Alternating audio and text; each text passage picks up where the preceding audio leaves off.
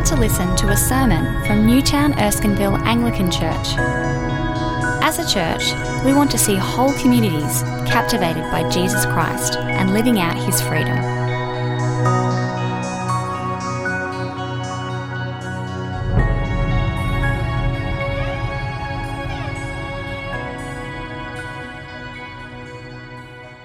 I'm reading 2 Timothy verses 1, 8 to 18.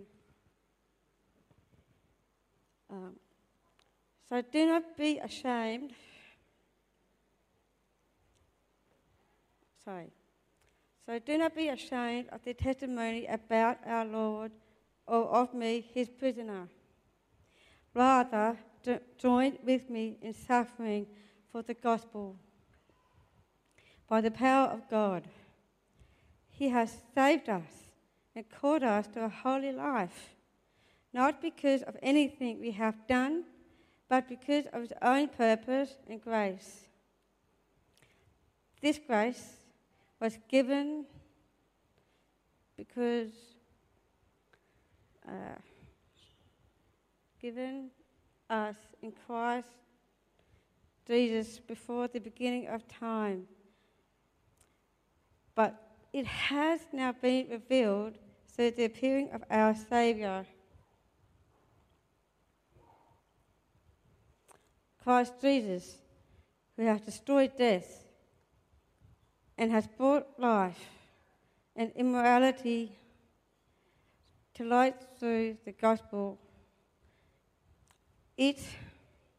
And of this gospel I was appointed a herald and an apostle and a teacher.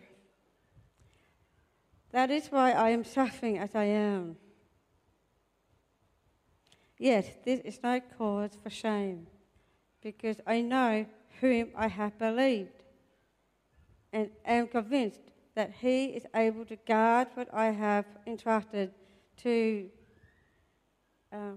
Convinced that he is able to guard what I have entrusted to him until that day. What you heard from me, keep as the pattern of sound teaching, with faith and love in Christ Jesus.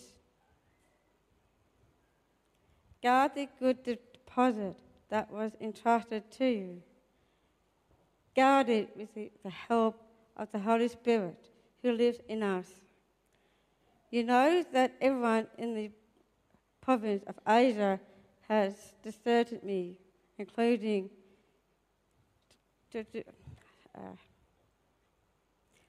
Virgilius and Harmonius. May the Lord show mercy to the household of Onesiphorus, because he often refreshed me and was not ashamed of my chains. On the contrary, when he was in Rome, he searched hard for me until he found me. May the Lord grant that he will find mercy from the Lord on that day. You know very well in how many ways he helped me in Ephesus.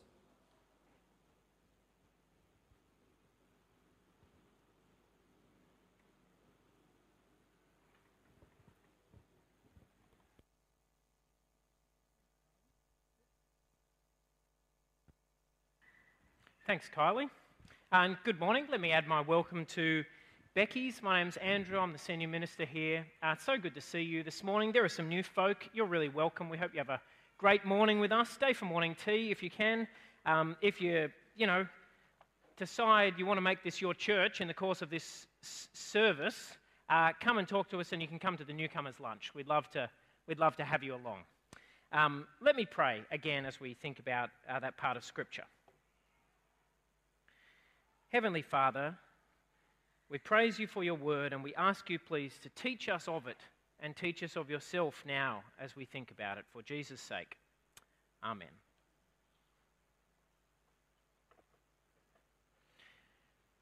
how much effort do you put into being respectable?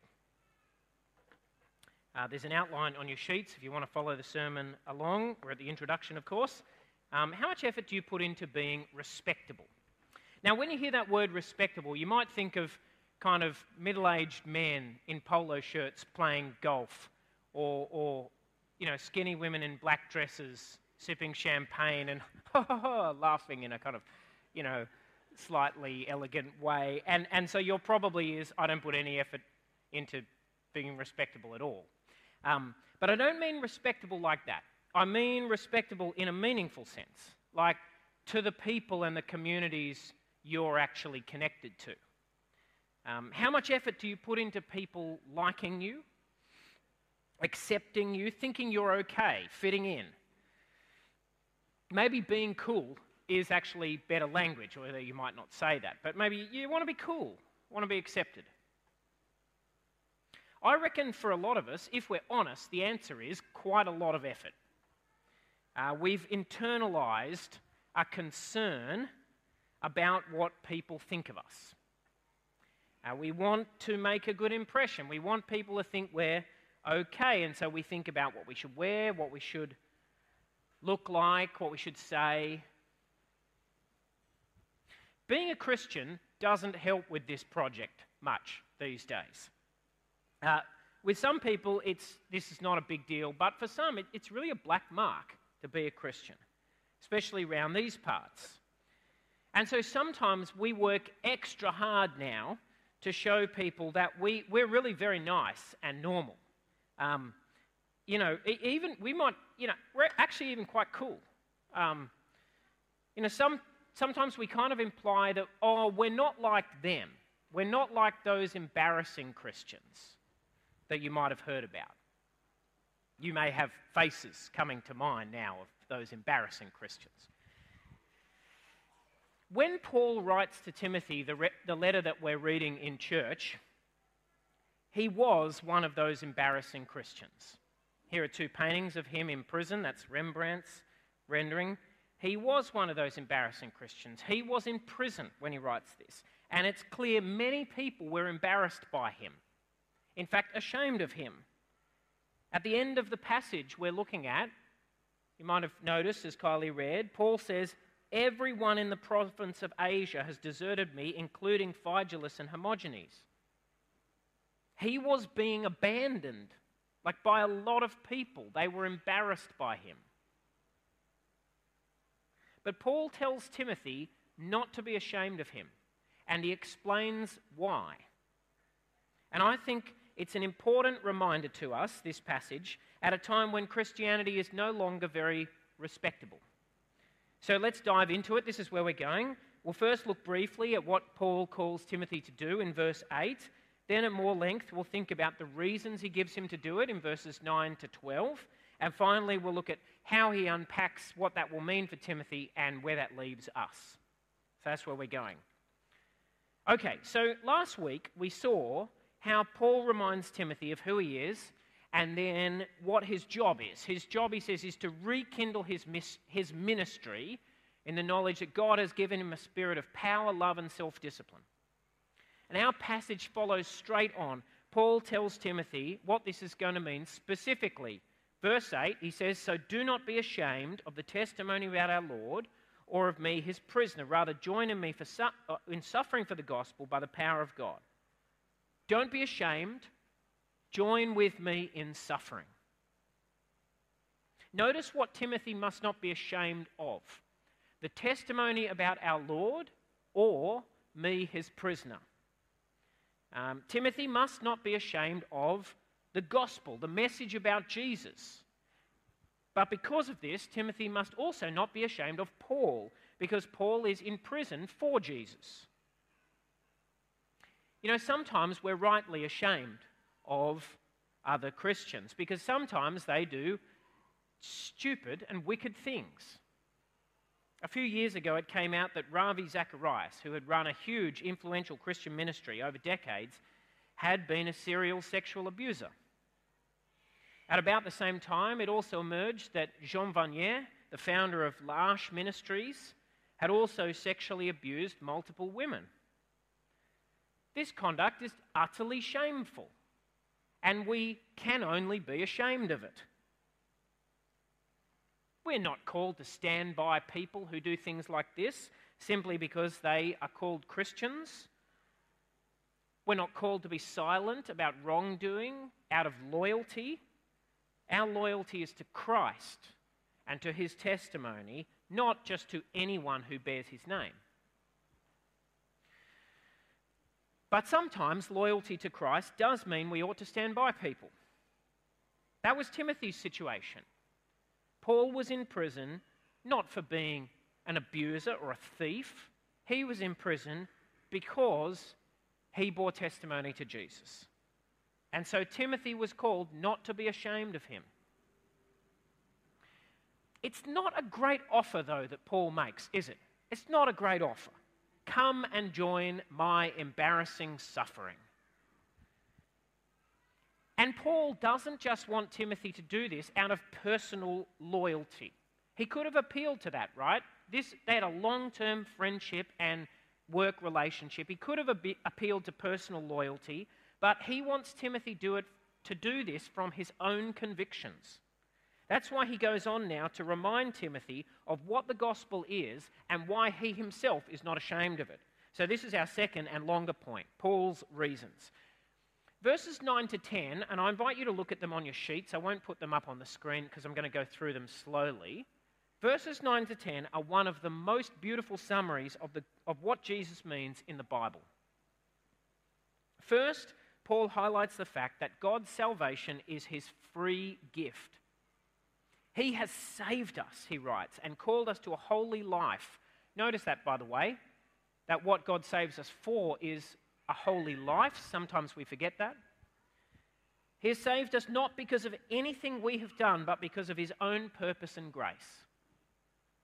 There is a wonderful simplicity and clarity to these words that I just want us to revel in. I think this is another moment where the stunning truth of the gospel had just become clear to Paul as he reached the end of his life. Think about how striking it is for Paul to say these things after a lifetime of difficult, powerful work. God does not save us, he says, because we are worthy of it.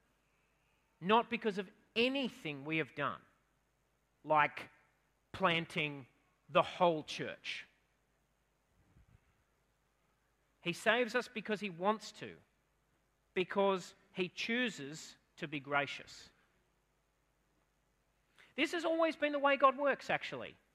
Paul's words here remind me, I think, of this wonderful passage in the book of Deuteronomy. I just wanted to share it so we remember this is always God's character. The Lord, God says to Israel, did not set his affection on you and choose you because you were more numerous than other peoples, for you were the fewest of all peoples. Like basically, if you're going to choose a nation, not you. You don't look great. But it was because the Lord loved you and kept the oath he swore to your ancestors that he brought you out with a mighty hand. God does not save us because we are impressive or good or noble or cool or beautiful or intelligent, because we are good blokes or nice people or kind or generous, or because of our hard work or our faithfulness or our successes or our acts of charity or our fine words. He saves us because he just chooses to. I think we want this not to be true. We want to have something to be proud of. Something about which we can say, this is why God chose me. This is what he loves about me. This little beautiful thing that I have. How humbling is it for this to just be grace? Just a gift. But if we will be humbled, if we will let ourselves be humbled, what peace this brings. Because it means that it really does not depend on us. He just chose, for his own reasons, he just loved you and me. And not just at one moment, but from all eternity. Look how the apostle goes on. This grace was given us in Christ Jesus before the beginning of time. God's salvation of us was not just a snap decision made in a moment, maybe a moment where he wasn't paying enough attention. No, it was his eternal decree. It was his purpose before the foundation of the world. Grasp hold of that. Before the Ice Age, before the dinosaurs, before the first living things plopped out of the water, before the solar system and the Earth's atmosphere settled, before the countless millions of years of swirling gas and forming matter and birth and death of stars, before space and time were born in an infinity of pressure and light, before all, the living God chose the man Jesus of Nazareth, and in him chose to be generous to you. That is the magnitude, says Paul, of the grace that has now been revealed. This grace was given us in Christ Jesus, he says, before the beginning of time, and then he goes on, but it has now been revealed through the appearing of our Saviour Christ Jesus, the one chosen before time to be the Saviour, the one through whom God chose to give the gift has now come on the scene, the Saviour. And what has he done? Look what it says. Who has destroyed death and has brought life and immortality to light through the gospel. Here again is the emphasis I noticed last week, if you were here, where Paul begins by speaking about the promise of life that is in Christ Jesus. What Jesus has done, says Paul, is to destroy death and bring inexhaustible, undefeatable life to light. This is such an extraordinary claim, isn't it? Especially for a man at death's door, as Paul was. And yet when Paul speaks about his death later in the letter, he doesn't actually use the language of death. He says, the time of my departure is near. Elsewhere in the New Testament, we see a similar thing. Instead of dying, Paul talks about falling asleep. Now, Paul wasn't an idiot, right? He knew that people died. He knew that he would die. And he could say that too. He can use the language of dying. But he wanted to bear witness to the fact that Jesus has changed the character of death. He has changed it so much that even our language of it needs renovation. Because as he puts it in another letter, the sting of death is sin. The sting of death is sin. It is sin that makes death something fearful. But by dying for our sins, Jesus Christ broke the power of death. And by rising from the dead, he opened the door to a life that does not fade or fail or decay, that is imperishable. On Friday, I took a funeral. The Anglican funeral service opens, after a couple of initial bits, the kind of main opening is the words of Jesus in John chapter 11. I am the resurrection and the life, says the Lord. Whoever believes in me, though he die, yet shall he live, and whoever lives and believes in me shall never die. What an outrageous thing to say at a funeral. Shall never die, with the body there. Yes, that's what we believe.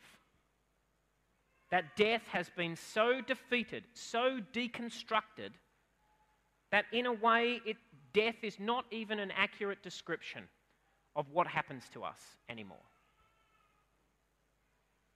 And this triumphant grace comes to us, says Paul, through the gospel, and that leads him to go on to speak of his own work in verse 11. And of this gospel I was appointed a herald and an apostle and a teacher. That's why I'm suffering as I am. Paul makes it clear that he was suffering for the gospel. There were probably people around Timothy who would have disagreed with that. There were probably people who said, no, Paul's suffering because he's mishandled things. Paul's suffering because he just keeps being a jerk to people. Timothy will have to use his own judgment about that, but Paul wants him to know how he sees it. I am suffering as a herald of the gospel. But, he goes on, this is no cause for shame. This is no cause for shame because I know whom I have believed, and I'm convinced that he is able to guard what I've entrusted to him until that day. See those words in verses 11 and 12? Wouldn't it have been easy for Paul to be ashamed?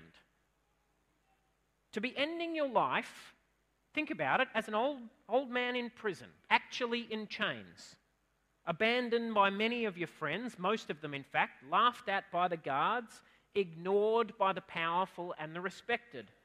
How undignified and embarrassing, especially for someone who had been respected, admired even, a Roman citizen, well-educated, one of the most brilliant minds of his generation. How easy it would have been for him to just feel a deep shame at what his life had come to. But he doesn't. At least he's working not to. He's choosing to refuse that temptation. Because he says, I know whom I have believed. That is a beautiful phrase. He's not ashamed because he knows someone. He knows the one in whom he has placed his trust. He knows Jesus, you see. And in him he knows the living God. And he knows that he is loved by him and saved by him.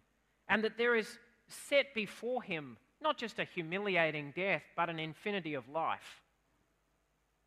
And that all makes the shame of the present vanish like a morning mist.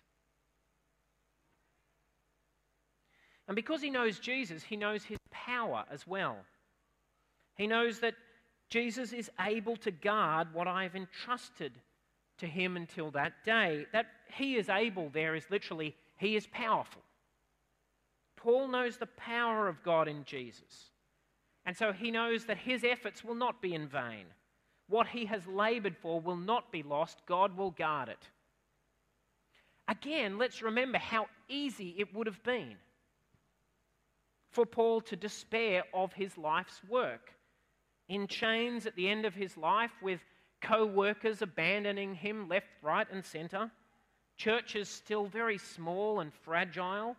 How easy it would have been for him to just feel that it would all surely come to nothing. But Paul does not despair because he knows Jesus, and so he knows the power of God. He knows that God works his power through weakness. He knows that salvation came through the cross. He knows that behind and within the fragility and smallness and shameful appearance of his ministry was working a spiritual power of indestructible life. And before we move on, let's just notice how right Paul was to believe that God would guard what he had entrusted to him. Because in the end, it was through the work of the Apostle Paul, more than any other person, that God built the Christian church. The kingdom of heaven is like a mustard seed, said Jesus. It is the smallest of seeds, yet when it grows, it is the largest of plants. Paul, sitting in prison, is that mustard seed. And in the end, God was able, more than able, to guard what he entrusted to him.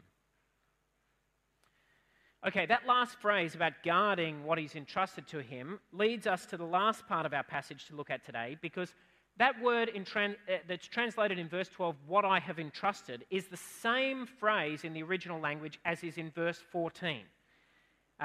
So in verse 12, Paul, it could be translated the deposit entrusted, same as in verse 14. So in verse 12, Paul says, God is able to guard my deposit. And then in verse 14, he calls Timothy to guard the good deposit. You see the link? Let's read again from verse 13. What you heard from me, keep as the pattern. I've got this one on the screen if you want. Keep as the pattern of sound teaching with faith and love in Christ Jesus. Guard the good deposit that was entrusted to you. Guard it with the help of the Holy Spirit who lives in us.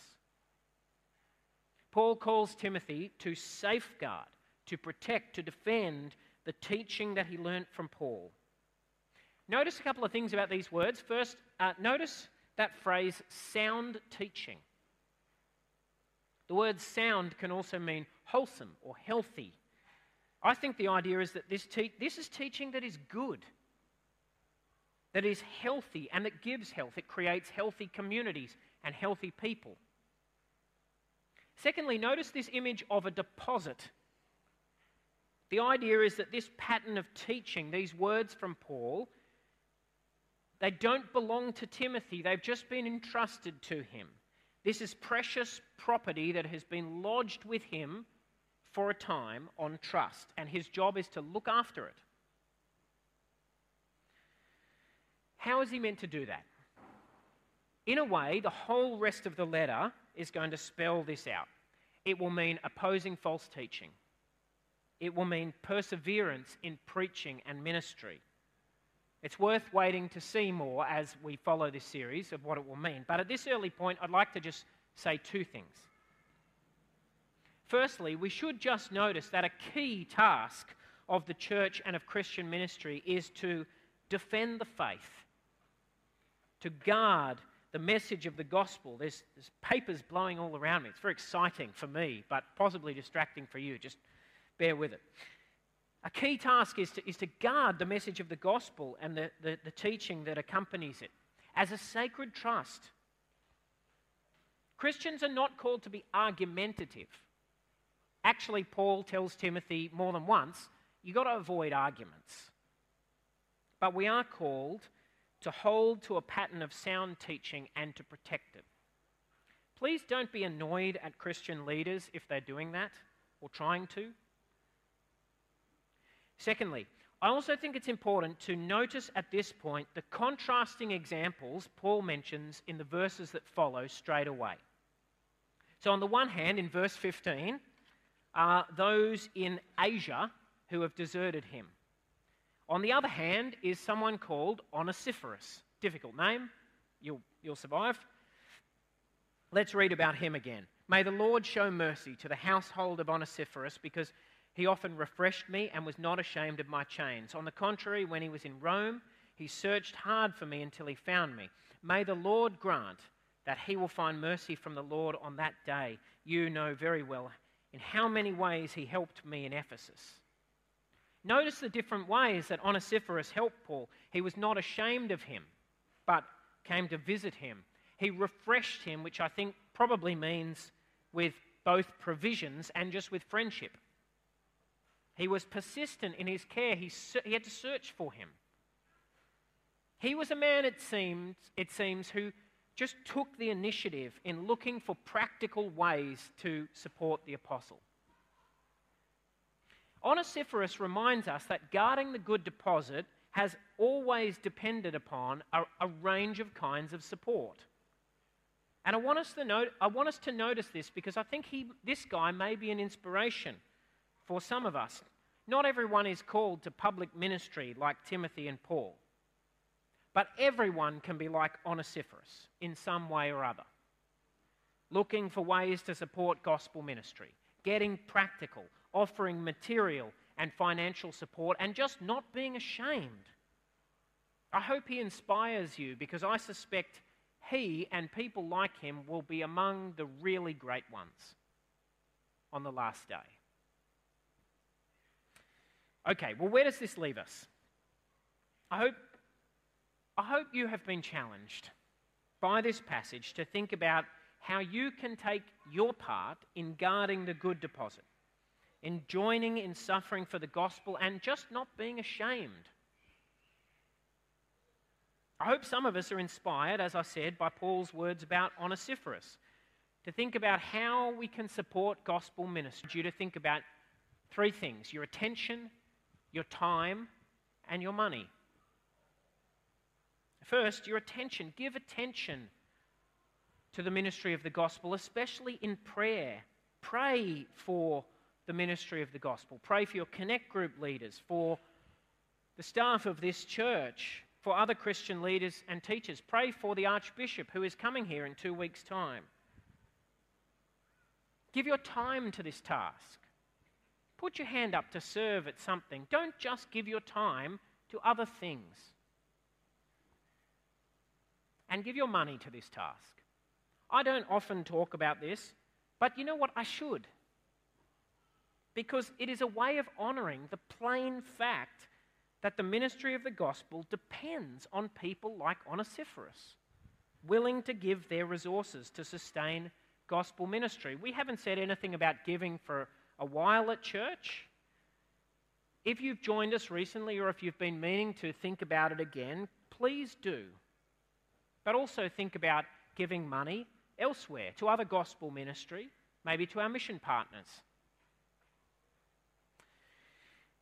I'm also hopeful that some here might be inspired by Paul's words to Timothy. Because maybe you are being called to give your life's work to the ministry of declaring and guarding the good news of Jesus. It's not easy work, but it is a holy privilege. Is the Lord calling you to the work of bearing witness to him? I would love to talk to you if you think he might be. But you know what I hope most of all, as we end this sermon? Most of all, I hope that we will all be struck afresh by the wonder and the goodness of the message we are called to serve, and the power and the beauty of the one who speaks it. Because it is as we are gripped by that the rest will follow. That's why Paul bothers to remind Timothy of what the gospel means here. You know, he didn't have to write verses 9 to 10. He could easily have left them out.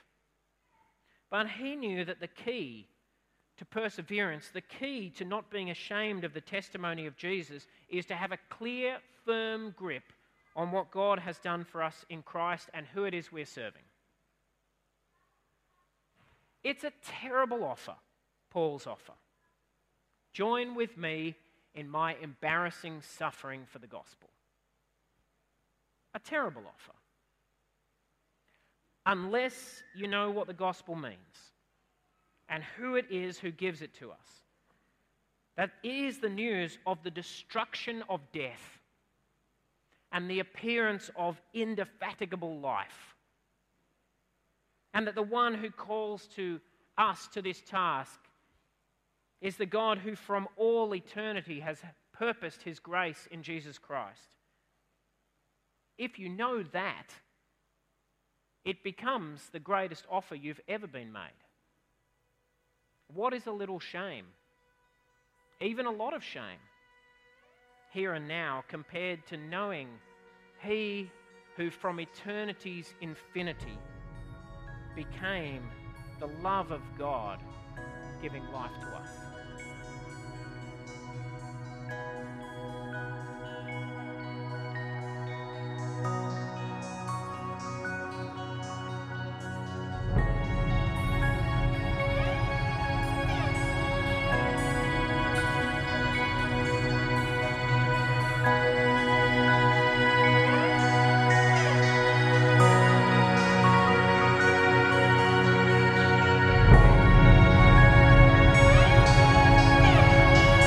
Thanks for listening to the Newtown Erskineville Anglican Church podcast.